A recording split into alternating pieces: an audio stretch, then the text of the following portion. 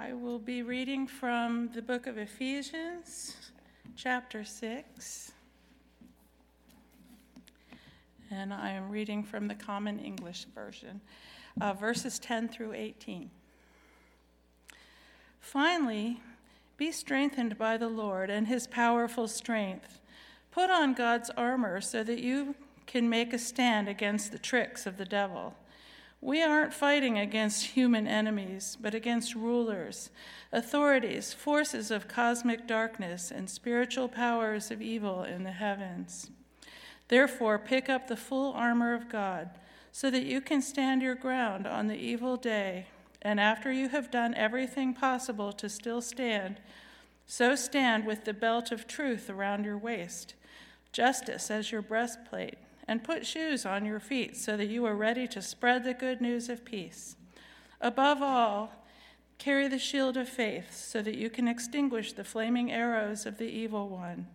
Take the helmet of salvation and the sword of the Spirit, which is God's word.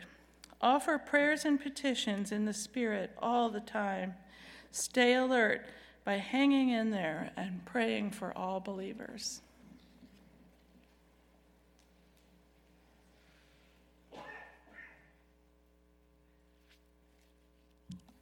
When I was a little girl, our family spent most of the summer on Shaw Island. Our property, many of you have been there, was shady, protected, idyllic, as far away from evil in this world as you can imagine. My dad always whistled at the cabin, and my mother fried up extra pancakes to toss in the air to gather the seagulls. It was our happy place, our peaceful place, and the perfect hideaway. But I have a distinct childhood memory that causes me shame. My dad had made this huge mesh tray to lay out the fish that he caught, who were still alive and wiggling. My mom would heat the frying oil and prepare a cornmeal batter as he would clean the fish. And the fillets were still quivering as she dropped them into the oil in the pan. Now that's fresh fish. But here is my shame. Even as a tiny girl, the baby sister who felt invisible most of the time, I would take a stick that I found in the woods and I would poke those fish just to see them wiggle. It made me feel powerful. But here's the shameful thing. I poked them in the eye. That sweet little blonde, curly-headed girl loved to poke dying fish in the eye. So we're returning to the Lord's Prayer this morning. Today we will examine the phrase, "Deliver us from the evil one." And I could describe evil as something out there, Al-Qaeda and Charles Manson, Jeffrey Dahmer, and Adolf Hitler. History is replete with cruelty.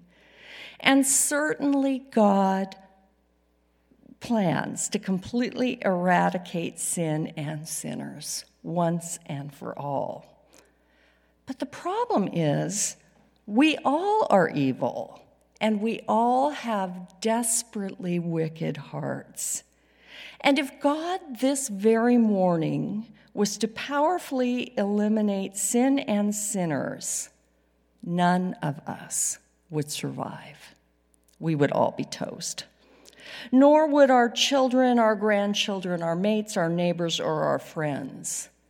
And there would be great mourning on this earth. And so when we are finally delivered from evil at the return of Jesus, we will need a 1,000-year recovery group and history lesson to understand exactly what has happened here on planet Earth. So our scripture today, Ephesians 6:12, explains that there is a lot of activity going on behind the scenes. Principalities and powers, rulers and authorities, powers of this dark world, and spiritual forces of evil in heavenly realms. Is this very complex system of malevolent spiritual powers even on your radar screen? Do you remember that that's all going on as you make your daily choices? No matter what evil we are fighting, our struggle is not against flesh and blood. We cannot blame it all on Biden. I'm sorry, he's not that powerful. Our materialistic worldview has made us naive about those spiritual forces, and we're blind to them. And we need to explore and discern the work of the enemy more directly, so we will learn to fight him and not other human beings.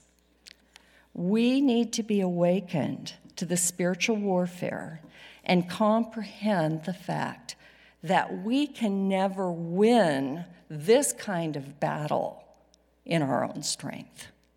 We are whooped if we're trying to do it on our own.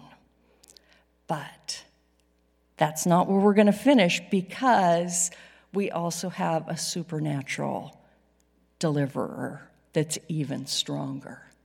And that's what we need to just continually remember.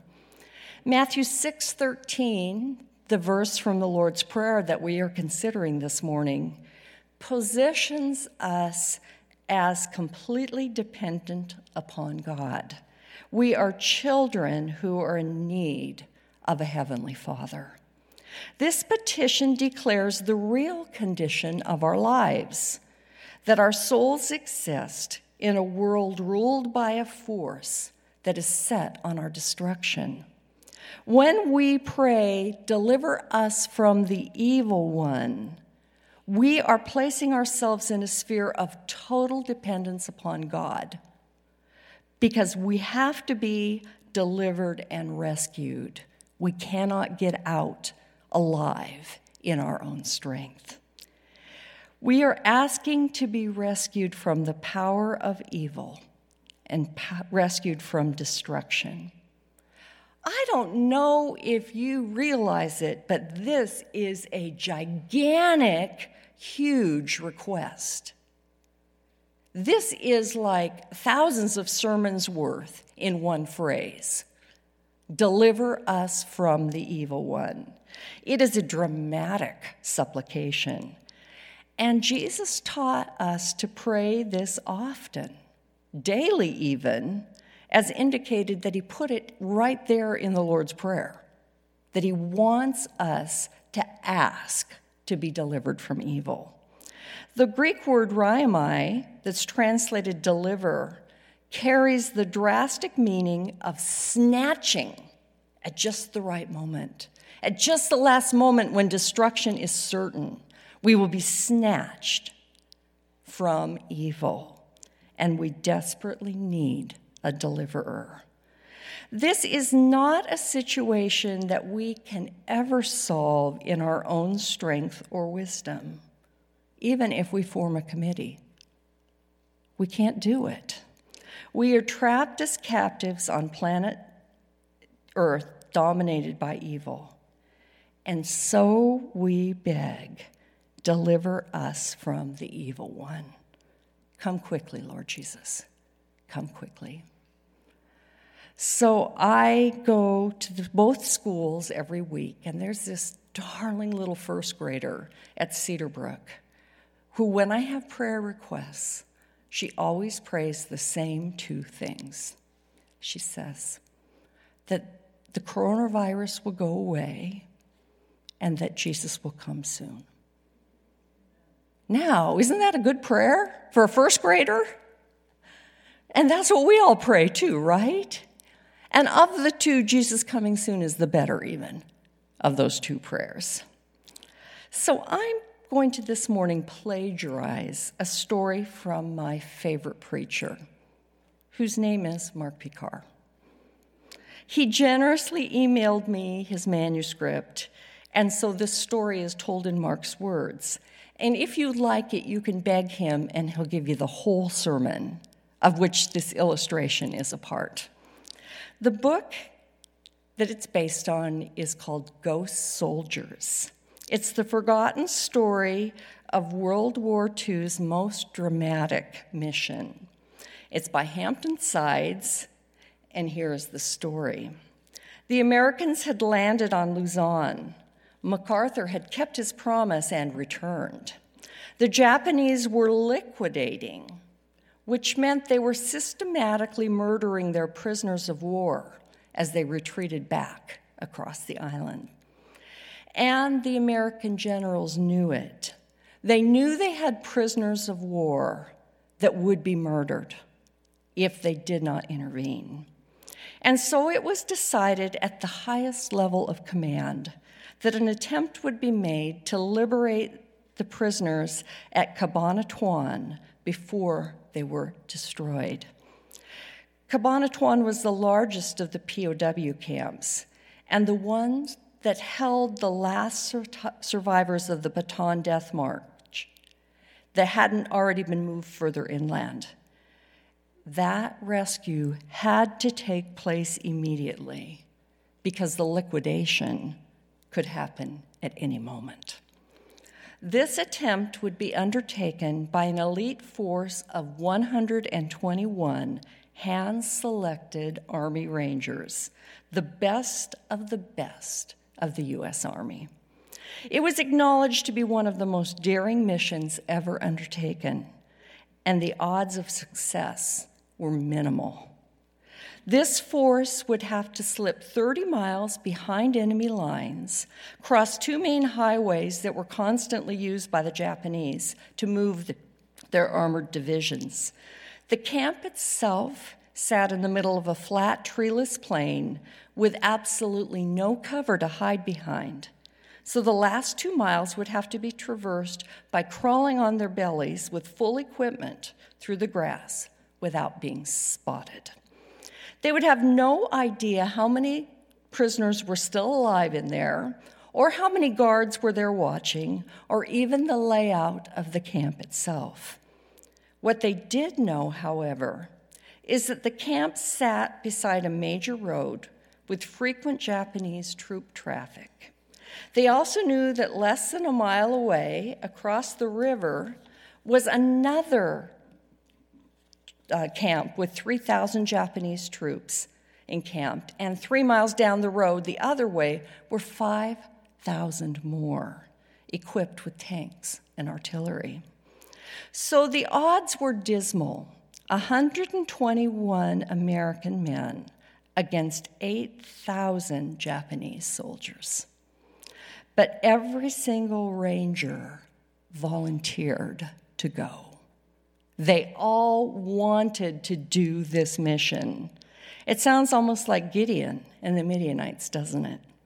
Timing would be critical. Radio silence would be critical. There would be no backup support should they be detected prematurely. They would be entirely on their own, come what may. And then, even if everything went perfectly, they would still need to figure out how to move those 513 emaciated POWs back across 30 miles of enemy territory without being annihilated by all the Japanese that were still there. The story of that rescue is absolutely unbelievable. They walked through 25 miles of countryside undetected. They crossed both busy highways undetected. They rounded up 50 water buffalo carts with their Filipino drivers and had them standing by 4 miles from the camp, ready to transport their captives to freedom. They split their force into 3 parts, 2 parts to severe and hold the road closed against the onrush of Japanese troops who would be coming from both directions, and the 3rd part to actually go and liberate the camp. They crawled in broad daylight for 2 miles through the razor grass, undetected. By nightfall, they were in position so close that they could watch through the windows as the Japanese soldiers stripped off their clothes for the final time and prepared for bed. Everything went perfectly, as if by divine intervention, so that the Japanese, who outnumbered the Americans by 30-1, never knew what hit them. The attack was ferocious, deadly, and lightning swift. That small force of 30 kept 3,000 Japanese pinned on the other side of the creek.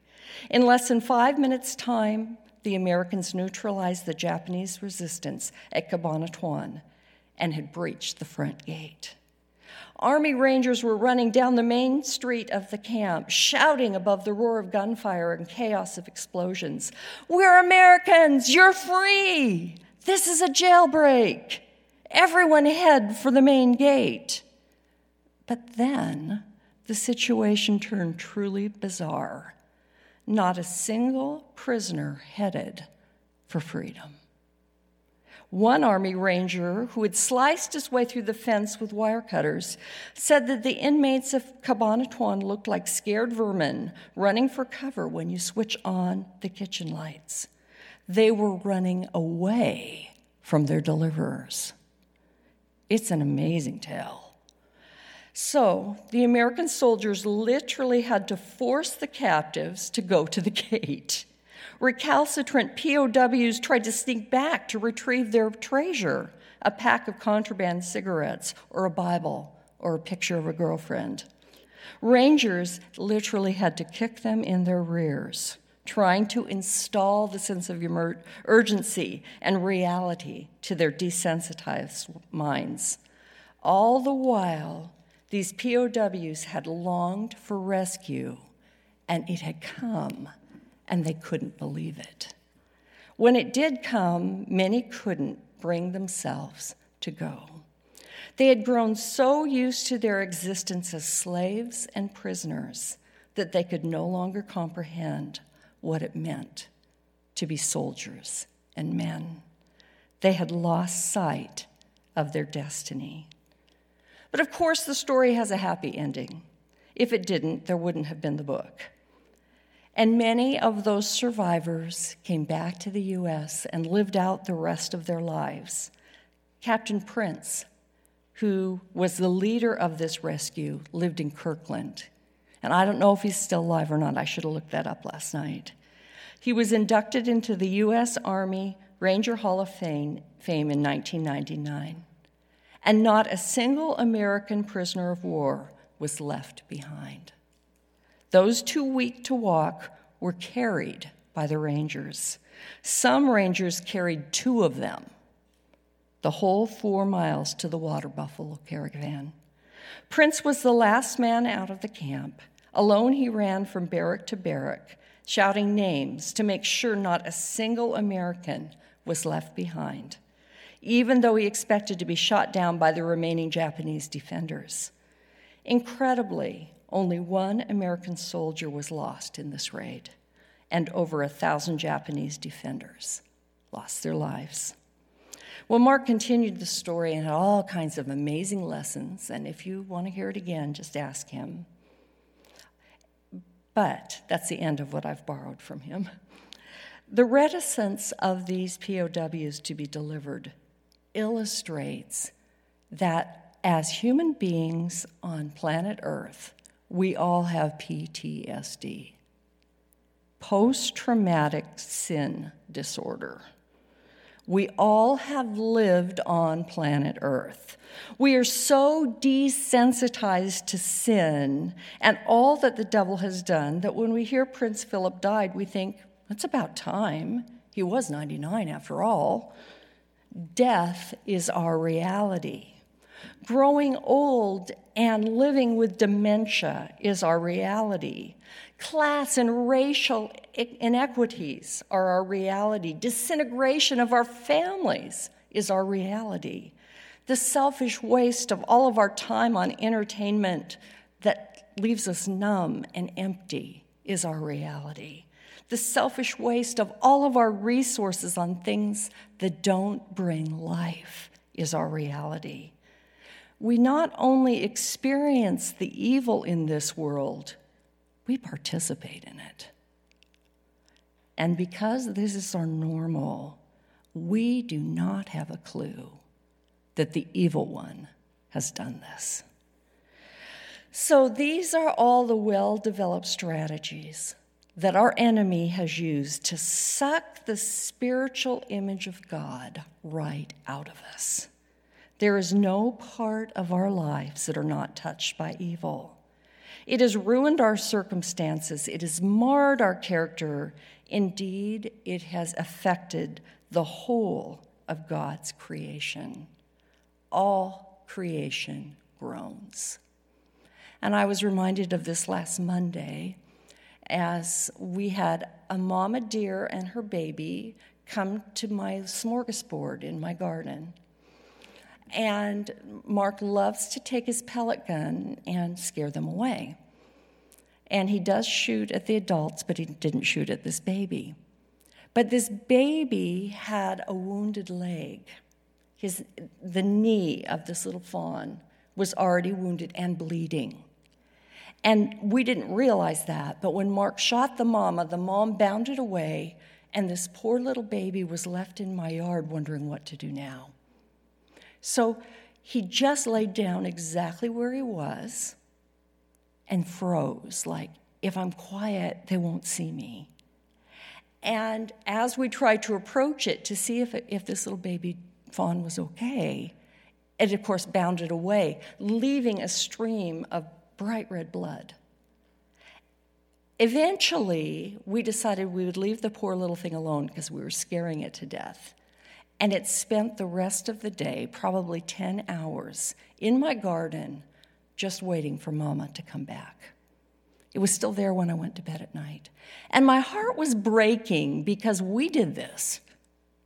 That pellet gun scared the mother away. And this baby's fear and trauma had been induced by us. We had participated in evil. But am I going to tell him not to shoot the deer anymore? I don't know about that. Anyway, all creation has had to suffer because of human choice. And you all know that, and you see that. And the enemy has used human choice to make the situation more and more desperate. All creation is groaning. Without a rescue, without a deliverance, there would be no hope for anything otherwise. We would be like that helpless little baby deer, just waiting. But I have some wonderful news, my friends. A rescue mission is underway. And like MacArthur, Jesus will return. He will deliver us from evil. My greatest concern, though, is not with the evil out there, although it's pretty horrible. It's the evil in here. It's that little girl poking the eyeballs out of fish. It's the spiritual battlefield of my mind, which so often turns selfish and angry. This is the evil I'm worried about. There is still evil in me that rears its ugly head, and I just cannot seem to break its power in my life. I am trapped. I fear that as the powers of spiritual darkness close in, I'll wimp out. Any of you ever worry about that? That when it really gets hard, you're not going to have what you need to honor God to the end. And as I read the prophecies of all the things that will happen before Jesus comes back, I worry that my faith will fail. That is why I loved that first song we sang this morning. Because it says, when my faith is weak, he holds on to me. He will hold me fast. It's not about my strength. It's about his commitment and his strength and his love for me. And I fear that difficult life situations will divert my attention from the unfailing love of Jesus.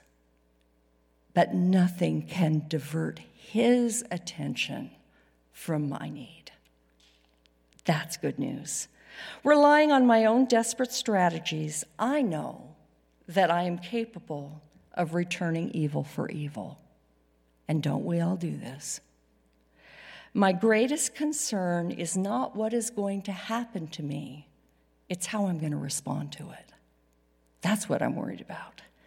That is why I am so thankful that Jesus came to this earth to rescue me, not only from the evil out there, but from the evil in here. I love that. What a wretched woman I am. Who will rescue me from this body of death? Thanks be to God. Jesus is going to rescue me. Jesus showed the devil more respect than many of us do. Jesus didn't consider this enemy as just one more play or an easily presumed control that he needs to have. Evil is serious. Evil is radical. How do I know? Because the cross was serious and the cross was radical. And it was evil that made Jesus have to go to the cross in our behalf. And we can expect that Satan will do exactly what he has planned to do. John 10:10 tells us, he came to this earth, he is our enemy that came to steal, to kill, and destroy. So this is his plan, so we better be ready for it. But even as the devil plans these things, God is still sovereign, even when evil seems to have the upper hand. We find that in the story of Job, because Satan can go back and forth to the throne room in heaven. I can't imagine. And he can go into the presence of God and taunt him. God is demonstrating that Satan has an agenda. He is allowing Satan enough rope to hang himself on. And Satan is serving God's purposes by hanging himself and letting us all see what he's really like. And so this is what we experience. The wheat and the tares grow together. And so when we're wondering why God doesn't do something about the evil, we have to realize that the people doing evil are somebody's brother or son or love. God wants everyone in the universe to understand why he judges as he does. And one of the songs that is sung in heaven says, "Great and marvelous are your deeds, Lord God Almighty. Just and true are your ways." Okay, read that with me. Just and true are your ways, King of the ages. God is determined that he's going to let everybody know who he is before he takes anybody out, which is kind of interesting. The only way that the devil can wage war with God is through humans. So often we see humans being the evil. The devil focuses on us, and his strategy is to frustrate God's purposes for humanity. The devil can't touch God directly, so he plays with us instead. His way of doing that is just to play. He is a roaring lion seeking who he may devour. Well, I had a cat when we lived in Maine. His name was Zeus, and he was an amazing mouser. And we lived in an old house that had lots of mice. And one day, I caught a mouse that was still alive, and I decided I would give him to the cat. Kind of a gruesome thing. So I put the mouse on the stairway, and the mouse starts to run, and the cat, of course, was having so much fun. And he played with it, and it was like a 15-minute ordeal that the kitty was playing with the mouse. And finally, the mouse was very dead, and the kitty is throwing the mouse back up the stairs because he wants to do it again. okay? When the roaring lion is looking for someone to devour, he likes to play with our brains.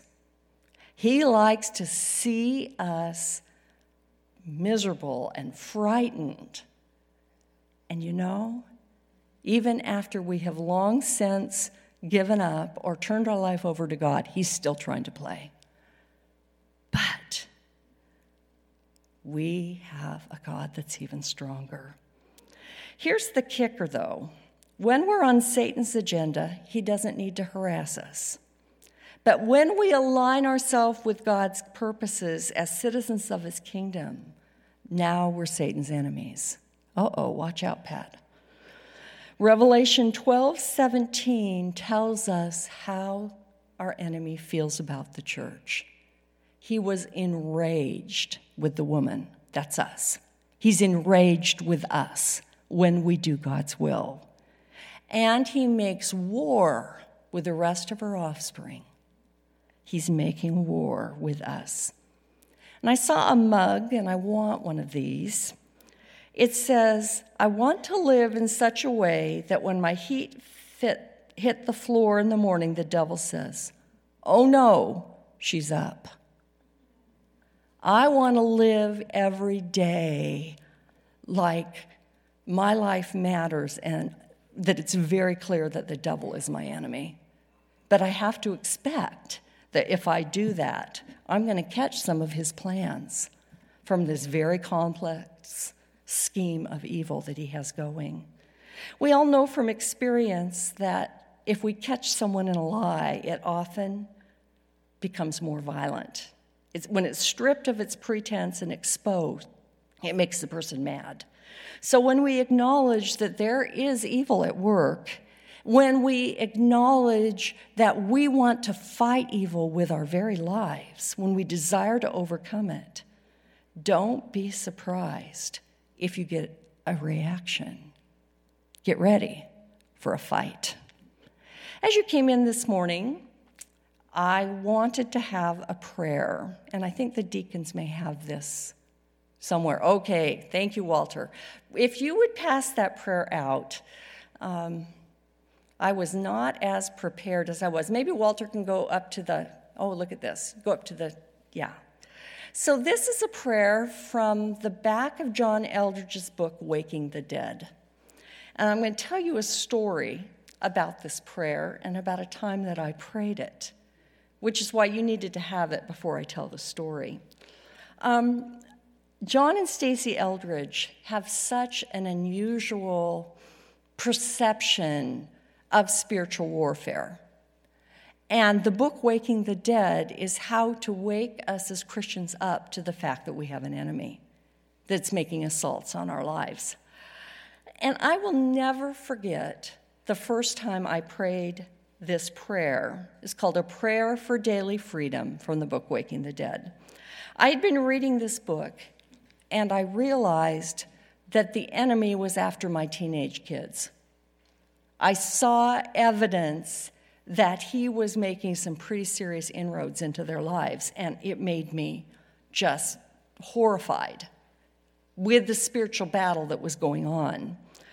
I wanted to exert some firmer control, but I am also horribly inconsistent, and often when I tried to exert control, I just made everything worse. I knew that we really needed wisdom, and we needed a deliverer for our family, that our teenagers needed spiritual protection. And so I took this prayer that you now have in your hands, and I began praying for my kids, just earnestly begging for my kids. It was Sunday evening, dinner was over, and all three kids were quietly studying, preparing for the next week. Mark was working on our house. There were patches of subflooring in the upper floor that were spongy, and he was getting ready to replace the carpeting. So he was systematically replacing the floor with new reinforced materials with the subfloor. He cut through the floor in the hallway with a circular saw, and he hit a major water line, which wasn't in a place where you would expect it to be. Meanwhile, I'm praying the spiritual warfare. So you kind of get it's all happening at the same time. Suddenly, there was yelling and shouting, and all 5 of us running around trying to stop the water that was gushing like a geyser. Well, Mark had spent the past 3 years building cabinetry and built-in bookcases in all the kids' bedrooms and the family room in the basement. The basement project had just been completed. Now this water was rapidly seeping through the basement ceiling and dripping on his computer, dripping all over our books, and he ran to turn the water completely off. Then he covered up his computer, and he began taking a drill and drilling holes in the ceiling he had just put in, so the weight of the water wouldn't bring the entire ceiling down. Wide-eyed, all 4 of us watched him and ran around with every towel we could find and buckets and bowls to catch those waterfalls coming from the ceiling above. About an hour later, the streams had tapered into occasional drips, and the first load of towels was in the wash. It would take Mark months of rework and considerable expense to patch up the damage that had been done that day. I went back to our bedroom and I picked up this prayer for daily freedom. And I'm thinking, I don't know if I want to use this or not. Look what I just provoked in the wrath of the devil. And then it hit me. That domestic drama was not random. I had made our family demons nervous as I began to get serious about praying for my kids. And my enemy was putting me on notice that there would be consequences if I prayed against him. It drew back the curtain of the unseen for me and made me all the more determined that I needed to pray and aware that this was a powerful prayer. Powerful enough that the enemy worked very hard to keep me from using it. Prayer is how we fight, my friends. It is the only way that we can wage spiritual war. Our scripture in Ephesians 6 about the spiritual armor concludes by telling us to pray. God has provided weaponry for us, personal protective equipment, if you're medical. We have been given personal protective equipment. But we have to put this equipment on, and we do that by prayer. Verse 18 tells us to pray. Twice it tells us to pray. Verse 19 tells us to pray. And verse 20 tells us to pray. You would think we would get the message. To be delivered from evil, we have to pray. We specifically need to pray for protection from the devil's designs against our life. We need to pray as Jesus taught us, deliver us from evil. Poneris is the Greek word that is lying behind evil in this passage. And this word is better translated evil one, a specific enemy. Therefore, Jesus shows us that we should always pray for protection against Satan's, because his scheme is everywhere. Now, in Matthew 6:13, notice, we do not pray, deliver me. It's plural, deliver us. We are in this fight with other believers.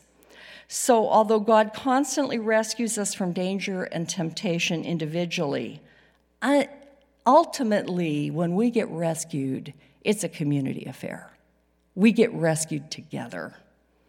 And when Jesus comes to save us all, we will say, we praise you, we thank you, Lord. It's just so helpful. We pray, God, Lord, save us, and our position is shared. Colossians 1:13 tells us that he has rescued us from what? the dominion of darkness and brought us into the kingdom of the Son he loves, in whom we have redemption, the forgiveness of sin. This verse is packed with spiritual implication. He has rescued us. Is that present tense, future tense, or past tense?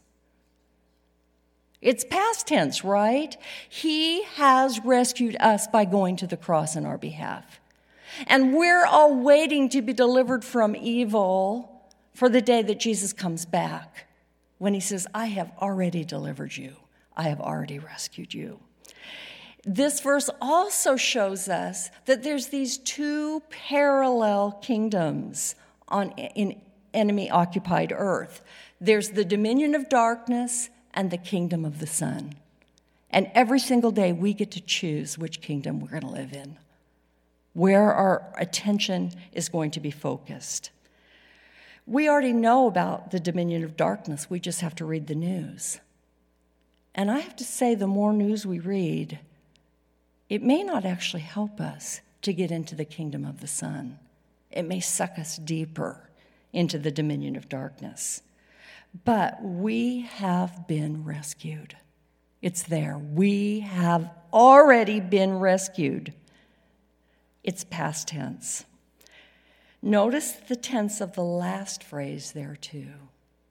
It says, we have been brought into the kingdom. Present tense, brought into the kingdom. We can live in God's kingdom today by submitting our lives to him and living for his honor and glory. We have new spiritual choices and opportunities that many of us, as former POWs, are not exercising. So I looked up the original Greek word for rescue here in this verse, Colossians 1:13 and 14. And the word for rescue was raiomai. And guess what? That is exactly the same word as Jesus used in the Lord's Prayer. So we can link these two ideas, and we have the Greek to kind of say, yes, this is the same idea that's being taught here. Jesus taught us to pray to be delivered, because that was before he died. But Paul taught us that Jesus has already delivered us, because the cross and the deliverance that Jesus did for us had taken place. In John 4, verse 4, John tells us, in 1 John 4:4, he says, the one who is in you is greater than the one who is in the world. Is that good news? Okay, who's stronger here? We are. He is. And as he lives in our hearts, we do not have to be defeated. Jesus and the enemy are no way equally matched in this battle. Jesus is God himself, and the enemy was just a created angel. And it gets better. Revelation 12:14 says Lucifer took 1/3 of the angels of heaven. Okay? So how many were left? 2/3. There are 2 good angels for every 1 bad angel. We are never outnumbered. We are always defended. The hosts of heaven will defend us. And we know the end of the story, don't we? Do we live like we know the end of the story? Let's start living like we know the end of the story. God wins. Okay, so say that with me. God wins. John 17:15, Jesus prays for his disciples. And he says, my prayer is not that you take them out of the world, but that you protect them from the evil one. Okay? We get to live here in enemy-occupied territory, but we do not live unsupported. We are incredibly supported as we live the lives that he's calling us to live. The one who taught us this prayer then led the way in the deliverance of evil. He went to the cross, and he died to deliver us from the evil one. Colossians 2:15, I have to have one more verse. It tells us that Jesus disarmed those powers and authorities. What does it mean that they have been disarmed?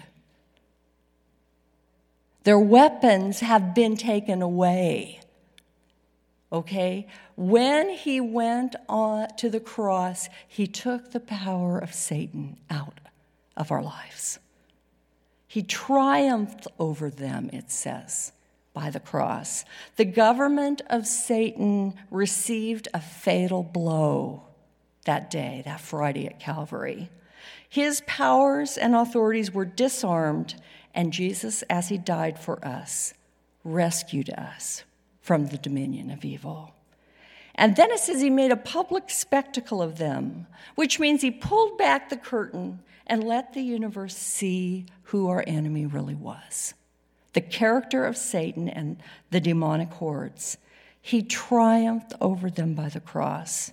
And just when Satan thought he'd won a crucial battle, God used his lies and used his activity against him and made the truth be known. We could never disarm the enemy, but Jesus disarmed the enemy by going to the cross so the victory could be ours. So, how many of you have ever played tag? What are the words you always say when you play tag? You're it. So as I was growing up, we would sometimes spend our summer evening with our neighbors playing Starlight Moonlight, which is kind of this combination of hide and seek and tag. The whole neighborhood would come out and we'd play in the dark. Now, I have never been able to run, even when I was a kid. It hurt to run. And this was not my game of choice, but I didn't want to be left out, so I would play. But I was very often it because I would often be tagged. I was then had to be the chaser, the hunter-downer, more often than I enjoyed. And once I was it, all hope was lost because I could never catch anyone else. They could all run so much faster than I could. So I did everything I could to somehow avoid being it. Overcoming evil is just the opposite. Jesus is it, and we are not. We are not it. It's not up to me to make everything happen, to turn out right, to solve the world's problems, and to make evil go away. If I thought it was, I would be a basket case. It's Jesus' job to do that, to make evil go away. Yoked to Jesus, I let him carry the heavy load of all the evil in the world, the church, my family, and me. And it is a great relief to let him be it. When I become aware of some horrible evil, when it starts to weigh me down, I have to pray, deliver us from evil. You're it. So if you find yourself lapsing back into the role of being it, you can do the same. You can pray the way Jesus taught us. Deliver us from evil, because he can, and he will, and he has already done this.